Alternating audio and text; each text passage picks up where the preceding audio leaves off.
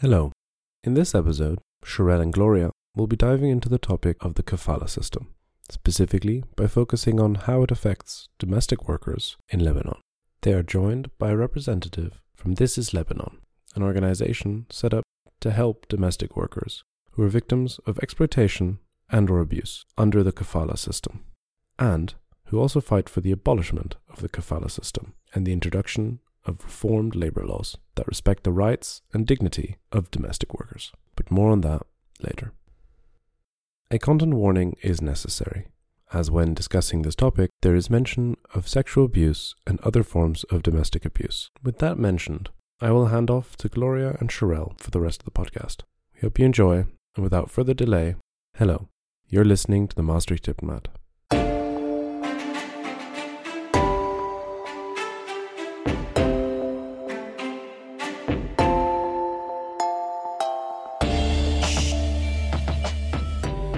Hello, lovely people, and welcome back to the second episode of the mini-series podcast, Don't Forget About Us.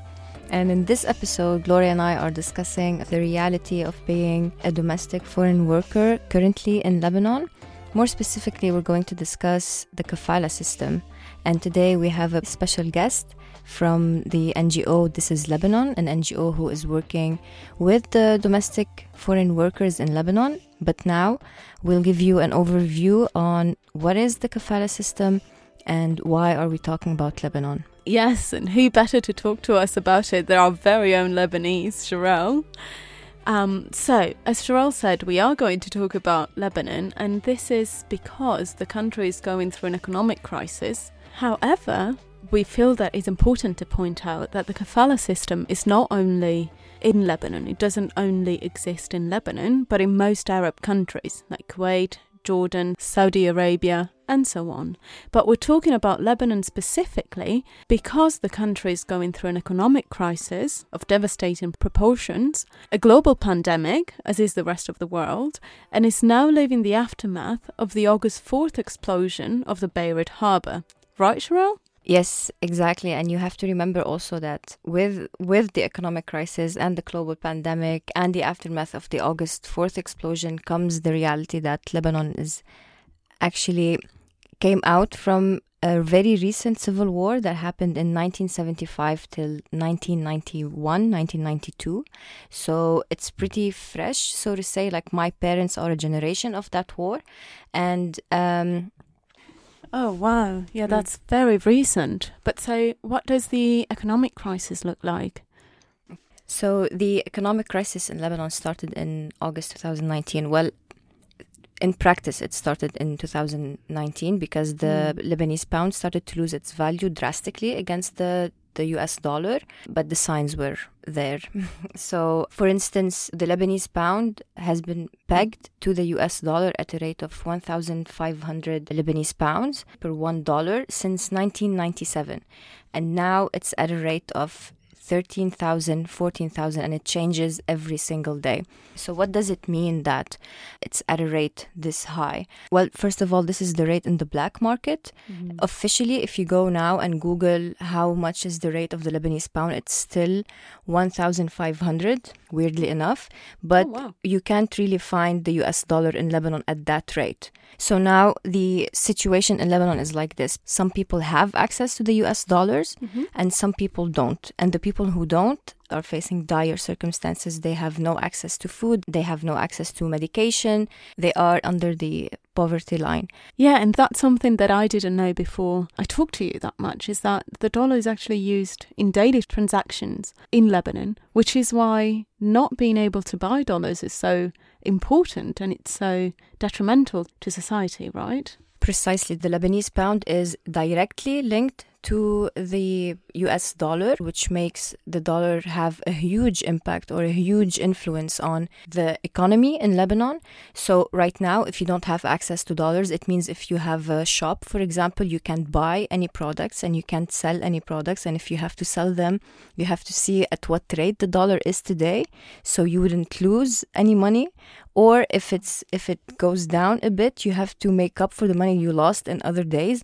So a lot of shops closed, a lot of people lost their businesses, a lot of people lost their employment. And this brings us to the topic of today, because what's important about the kafala workers in Lebanon is that these people work as domestic workers. So they come and they work in the houses of people, and their employers used to give them their paycheck or their salary in US dollars, and they can then send it back to their parents, which would make a lot of money back home.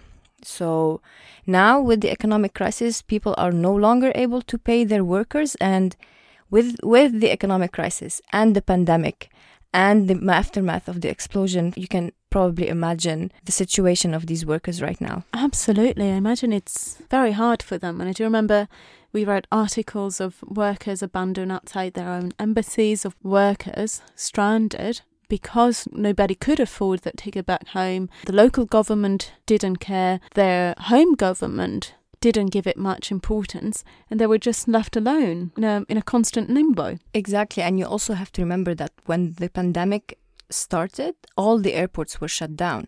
So even if you had the chance to leave, you couldn't because the airports are closed. And then when the airports reopened, the Lebanese pound dropped in value against the US dollar. So it's a very weird situation to be in. Absolutely. So to our listeners who might not be familiar with the concept of the kafala, so kafala in Arabic literally means sponsorship, correct? Yes, exactly. And basically what the system does is a visa system, so to say. Mm-hmm. So basically under this system, local individuals, families or companies as well, but we are focusing on individuals and families for this episode. So the system allows them to employ foreign workers, and in so doing, it allows the foreign workers to have an in-country sponsor, which is usually their employer, who is then responsible for the visa and the legal status. And what makes it so different from work visas we might know is that the workers is absolutely tied to their employers, and they are not protected by labor law, correct? Yes, exactly. So under the kafala system, the domestic foreign worker has no legal advantages, so to say. Their passports, sometimes their mobile phones, sometimes their belongings are, let's say, confiscated in between air quotes by their employer, and their rights fall under the Ministry of Interior Affairs. So they are excluded from labor law, and that means different circumstances or different criterias apply to their contract or to their employment. And working conditions, right? Exactly. And also, this system arose a while ago, correct? The system arose from growing demand in the Gulf economies for cheap labor. These workers come from countries like Southeast Asia, from Africa, and they come and they used to get paid in dollars, which make them a lot of money back home. So, according to statistics, Lebanon is home to more than 250,000 migrant domestic workers, of which 97% are female, coming, as Sherelle said, from Africa or Asian countries and working in private household. Well, those statistics were issued in 2009 by the Lebanese Ministry of Labor, but some people say that there's way more now. And so what we really wanted to talk about in this episode is that, imagine this, the economic crisis added to the COVID-19 pandemic, added to the aftermath of the August 4th explosion of the Beirut harbor. You're a domestic worker living in Lebanon right now. You have no control over your legal status. You cannot leave, and at some point you cannot stay. So what to do now? Local media reports indicated that since March 2020, at least 7 migrant domestic workers have taken their own lives. And Human Rights Watch documented in 2008 that migrant domestic workers were dying at a rate of more than 1 per week, with suicide and attempted escapes being the leading causes of death. Wow, that is heartbreaking. Absolutely shocking. Yep, and so to dive further into this reality, in this episode we're having a conversation with Patricia, a representative from This Is Lebanon, an NGO based in Lebanon that aims to empower domestic workers, informing them of their rights and supporting their access to justice, and so providing legal support as well as campaigning for their rights and an increased awareness of their condition in the country. Hi Patricia. Hi, thanks for having me. That's our pleasure. So, Patricia, of course, from your perspective, having lived in Lebanon for a long time and working with this organisation, do you want to give us an overview of the general situation for kafala workers? What is, first of all, a kafala system?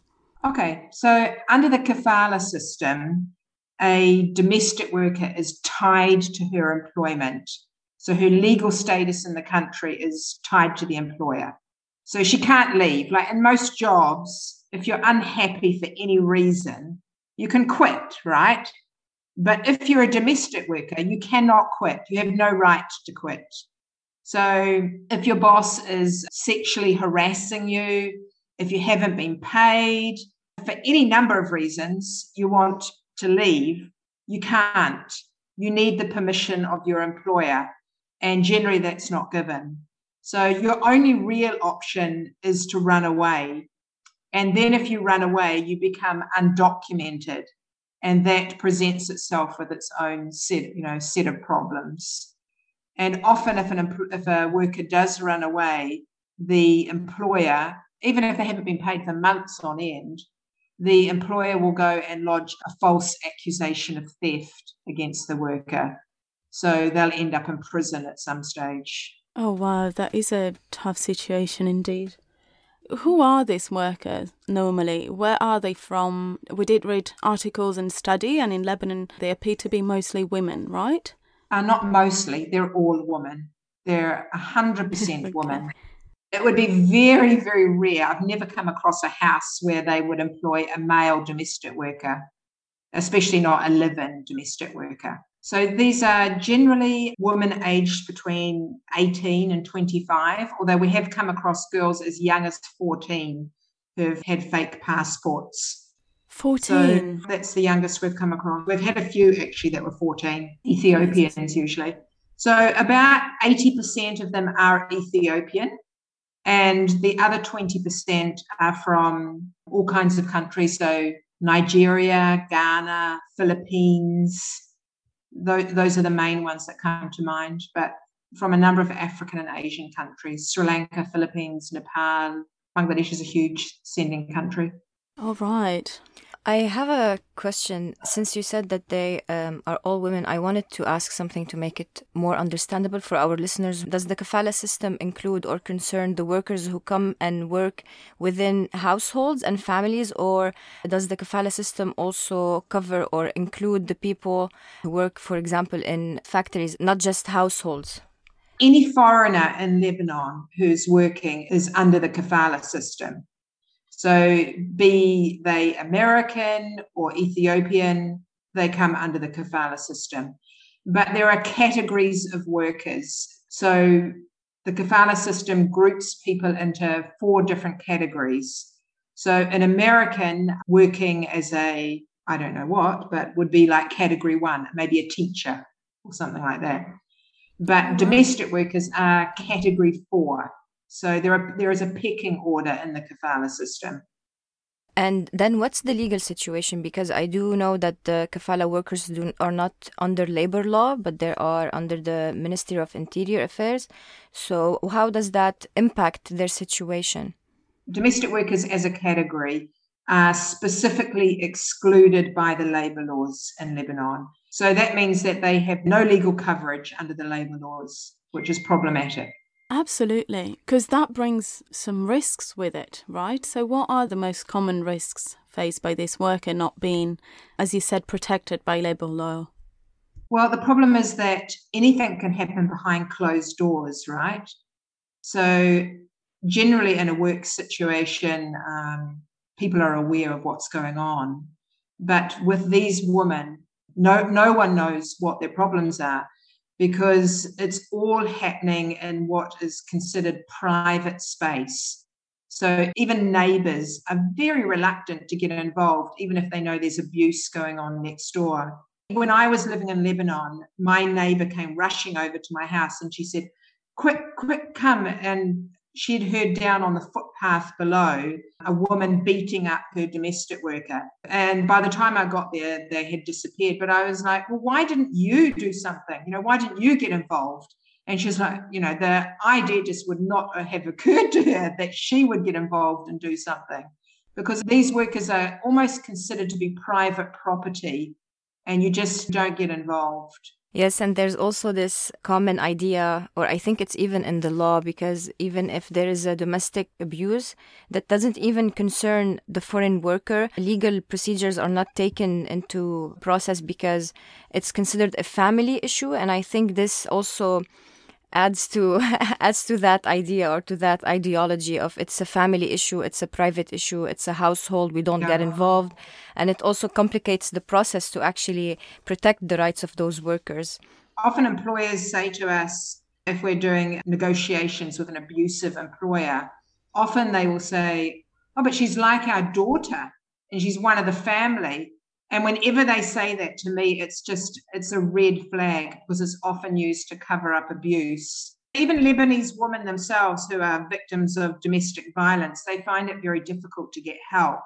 So you just multiply that out to the nth degree for a migrant domestic worker.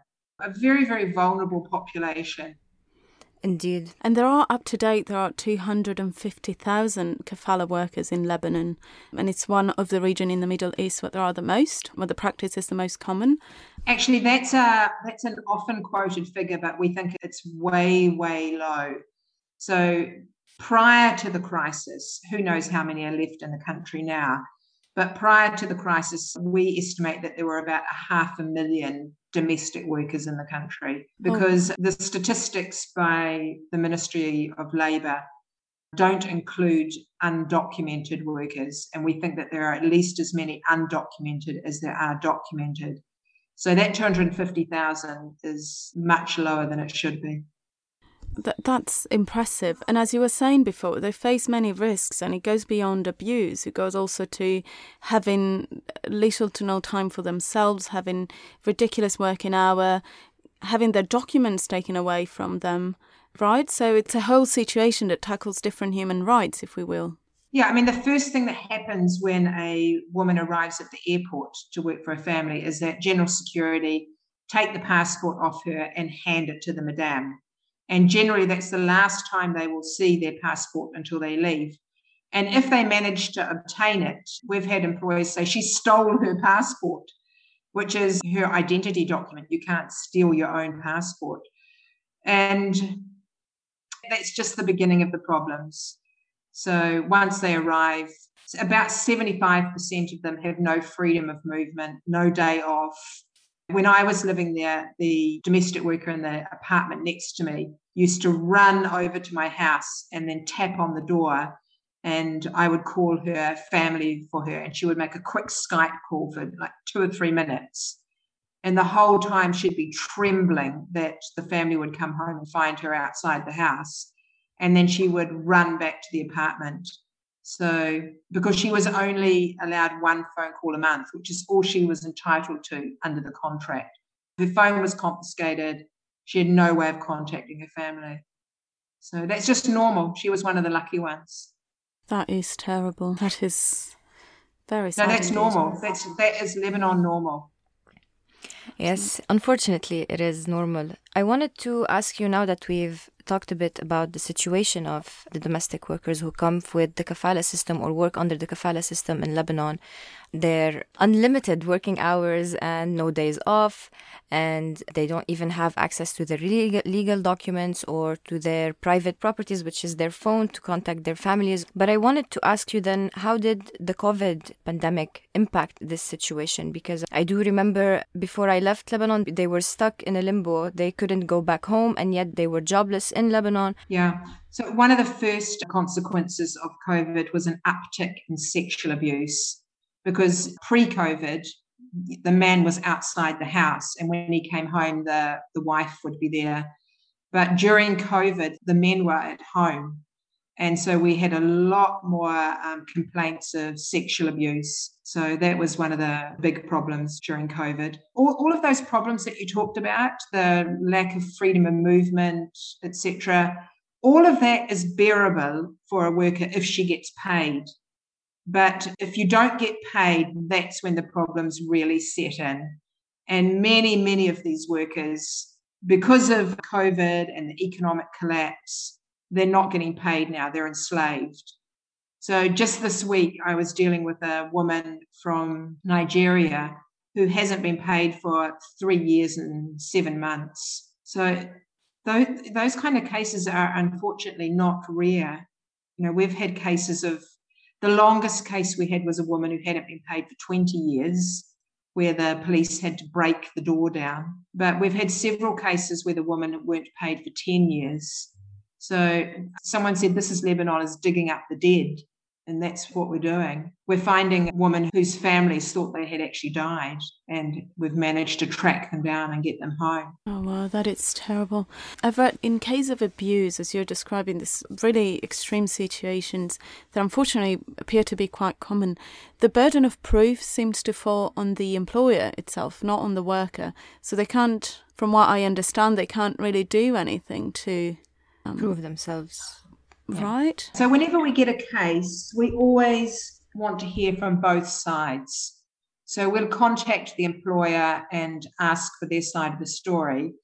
And we ask for receipts, because in our experience, receipts never lie. You can say you've treated her like your daughter and she's one of the family, but we want to see receipts. So it's easy to prove if you have paid your worker. Show us receipts. Yes, exactly. If you want to prove it, you can always find a way to prove it. I wanted to ask you something, because I remember when the corona first hit and the airports were shut down, a lot of foreign workers were stuck in Lebanon. They couldn't go back home because it was either too expensive or just simply the airports were shut down. And they were also jobless because there was an economic crisis, and there is still an economic crisis. So they weren't getting paid, and they also couldn't go back home. What is the situation now? Yeah, so they were being basically thrown out like bags of garbage in front of the embassies. Now we're finding that employers sometimes say to us, well, at least I didn't throw her out in front of the embassy. We're like, yeah, but you haven't paid her for 2 years. So kind. But they think that they're doing them a favour, actually, by giving them a roof over their head and food. So we say, well, no, she has a family where she comes from, and she did have a roof over her head and food. So you're not really doing her any great favour. She came to earn money. But we're not seeing that. Now the embassies have stepped up a little bit and provided shelters for these women. So we're not seeing them camped out in front of the embassies like they were before. But that doesn't mean the problem has been solved. It just means it's being hidden. And then in this particular situation, This is Lebanon had a campaign called Send Us Home. And so can you probably give us some information about what This is Lebanon does? Sure. I mean, one of the main things we do is we advocate for these women. So if they write to us and they say, I haven't been paid for X amount of months, then we will, it's basically a hostage negotiation. The best example actually is if I give you a case that I had last week, where there was a woman from Ghana and she hadn't been paid for 16 months. So we called the employers and she started crying when I called. And she was like, yeah, we just didn't see this coming, this crash. And who saw it coming? And I was like, well, when you hadn't paid her for 3 months, that would have been the stage to say, okay, we're not going to be able to pay her and send her home, not 16 months later. But anyway, Absolutely. We offered to pay for her ticket home. So we paid for her ticket and her PCR test, and her madame owed her about over $3,000 salary. We negotiated and she paid her $1,600. She had to raise money from everyone she knew to pay that. And given the current circumstances in Lebanon and the fact that her husband is earning now $200 a month, down from $1,000, then we consider that a victory. So we are in those kind of situations where the girl hasn't been paid for months, sometimes years, offering to pay for their tickets home. And that's the Send Us Home campaign. So if people want to have a look at that, well, they can just go on to our website, thisislebanon.news, and there will be a link there to the Send Us Home campaign. But we've sent quite a few people home now. Right, well, that's a great thing you're doing. It's quite impactful in the life of those women and workers who are so restricted in a way. And can you give us a bit more of an overview on how This is Lebanon started, why it started and how it came to be? Sure. So there were three of us basically who were co-founders, and one of the main people is Dipendra Upreti. He's a Nepali, and he was a migrant worker in Lebanon for 15 years before he went to Canada and got asylum there. And during his time at the Nepali consulate, he saw over 100 young Nepali women go home in caskets and coffins. And he personally was responsible for the repatriation of 42 of those bodies. Basically, there's complete impunity for the rapes and murders that happen. You know, I myself was aware of a lot of this abuse. And the women go home and there's no way for them to tell their stories. So we just wanted to bring some of the stuff out of the darkness into the light. And we thought that if we kept telling their stories, we really just wanted to give them a voice, actually. And we find that with many of the women, even if we're unable to recover their salary for them, they still feel like they've received some justice because they've had a chance to tell their story and they've been heard. So that was the story behind it. In fact, we really never set out to do what we did, what we've become. We just wanted to bring the stories into the light. And we found almost instantly that new women were contacting us who were still in Lebanon asking for help. So we have effectively become the hotline, and we never set out to be the hotline. So it just happened organically. Well, that's wonderful work you're doing. I'm really glad that This is Lebanon is in Lebanon helping out these women, because they're literally on their own, and it's really good for them to know that there are some organizations working with them and they are seeing their stories. But then in that context, how is your work perceived on the ground then? How is it seen? Well, the Lebanese government have tried to take down our website, and that's by judicial order. So they've really tried to make us disappear, which is sad, really, because all of us who are involved in This is Lebanon actually really do love the country.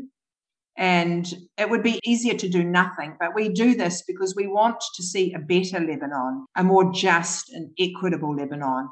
And if they would work with us instead of against us, then it would be much better for everybody. Well, yeah, and that partly answered our next question, although we never would have imagined that it got to it this extent. We wanted precisely to ask you if you had any limitations from the government or if there were any issues in communication and so forth, but there was actually a confrontation. So from what you said, there are ongoing obstacles. But it's also very important what you say, I feel, when you talk about the fact that all of you do love Lebanon. You're not trying to harm the country or its government in any way, but you just want to hopefully make it better for people that do not have any sort of protection by giving them agency. Yeah, we're really grateful to the many Lebanese, actually, who work with us and support us. And we couldn't do what we do without mainly young Lebanese, actually, who realise that this system is slavery and what they want to see it gone. And so we're really grateful to those many Lebanese who stand with us.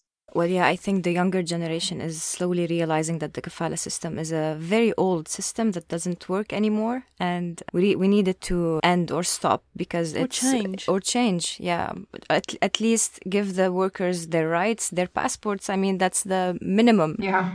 Then we wanted to talk about the kafala workers in Lebanon specifically, because the kafala system in itself is an unjust system.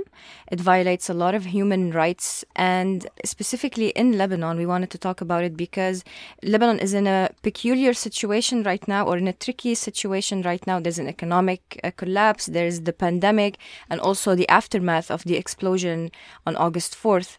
Can you maybe give us a little bit of overview of the situation of the foreign workers after the August 4th blast? Sure. I mean, before the blast, their situation was dire, but now how can I find the right words to describe how difficult it is for these women now? So many of them are unemployed. They don't have a roof over their heads. There's no food. I mean, even Lebanese are fighting in the supermarkets. There's videos online of arguments over bags of rice. So how can these women survive? What we really need is for the Lebanese government to create an amnesty, because the situation we're facing is that even when they have the money for the ticket and have been cleared in many instances, when they get to the airport, for example, there was a Nigerian woman who was injured in the blast, and she got to the airport with her ticket and they wouldn't let her leave. They detained her and put her in prison. So this must stop. Any worker who has a ticket should be allowed to leave. Yeah, no, totally. And how do you think that the lack of coverage in the media and in public discussion is affecting not only your work, but also the situation on its own? Obviously, the more coverage we get, the better it is. We need attention on this. We need people to understand that these girls are basically trapped and they can't get home. If you're a domestic worker, you can't work, you don't have the ticket, General Security want to charge you a fine to leave. What can you do? I mean, they're stranded. They're absolutely stranded. We need the attention of the world on this crisis. Absolutely. I've got a question that I might not have asked before, but why do they charge them a fine to leave the country? Is it because they do not respect the terms of the contract in that sense? No, because the kafala system is what keeps General Security going. It's a multi-million-dollar business. So General Security relies on the money from the fines for overstaying or from the work permit. The whole system, the whole kafala system is what keeps General Security going. Thank you for clarifying that. We wanted to ask you if there's any room for reform, because on 8th of September 2020, Lebanon launched this new contract that would give more rights to the domestic workers. So I wanted to ask you, did it help in any way, and is it really implemented? And if you can give us a bit of information about that contract, what does it do actually? No, that contract never went through. It was stopped in its tracks by the syndicate of recruiting agents, who are basically slave traders. So they used their influence to stop that contract going through. Nothing happened. Oh my God! Wow, that is sad. So it didn't actually do anything. They just launched it and then stopped it because of the agencies that get the foreign workers through and get them to Lebanon? Yeah, no, they brought a judicial order to stop it being implemented, and they were successful. Oh wow. That is quite disheartening. But in that, then, do you see any prospect for reform in Lebanon? No, we don't want to reform the system. We want to abolish it. We want proper labour conditions for workers coming in. If you want a domestic worker, then you have to bring her in under acceptable conditions. Even the former Minister of Labour said that kafala is slavery. Like, those aren't even our words. Those aren't activist words. Those are the words of the former Minister of Labour. When he was leaving his position, he said his one regret was that he wasn't able to abolish kafala, because kafala is slavery. We can see why. And in this, would you say that a better media coverage or a better coverage in public discussion would help the situation to improve, and, of course, your work as well? I don't know what's going to finally bring about the change, but change must come. And I think that international attention will be part of bringing in a solution. Hopefully, yeah. The Lebanese government is very sensitive to comments from foreigners on the Facebook page. They don't mind if 1,000 domestic workers go on and say negative things. But when Westerners go on and comment on the posts, that worries them. So it would be really great if your listeners could follow us on all our different social media platforms and comment on the posts. That would be fabulous. Sure. We will make sure to tell our listeners. Do you hear that, guys? Please comment. Yes, everyone who's listening must recruit at least 10 people to follow us. Absolutely. Please. So, of course, guys, you can go to This Is Lebanon's website and visit all their fundraising pages and see what they're doing and how they're doing it. You can also follow them on social media. You can go on Facebook. You can go on Instagram and so on. We'll put all of the links on the website about the episode. And don't forget about the domestic foreign workers in Lebanon. Yeah. Thank you, Patricia, so much for being here with us today and for giving us an insight into the situation of foreign workers in Lebanon. Thank you so much.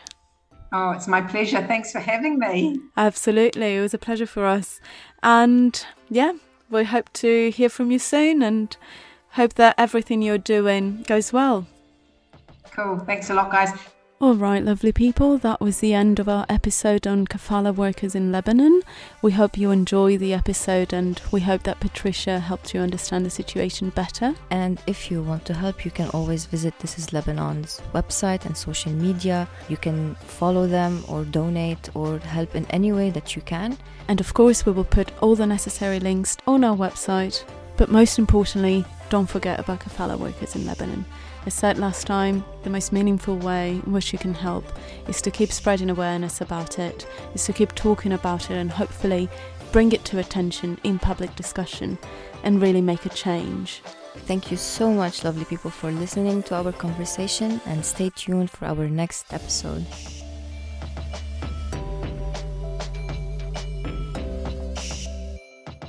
Thank you for listening to The Maastricht Diplomat. This episode was produced by Gloria and Sherelle. The editor is Brendan. The music in this episode is by Stone Ocean. This episode is brought to you by the students of UNU Merit, the United Nations University here in Maastricht. Thank you to This Is Lebanon for their time. You can find links to their website and social media in the description of this podcast.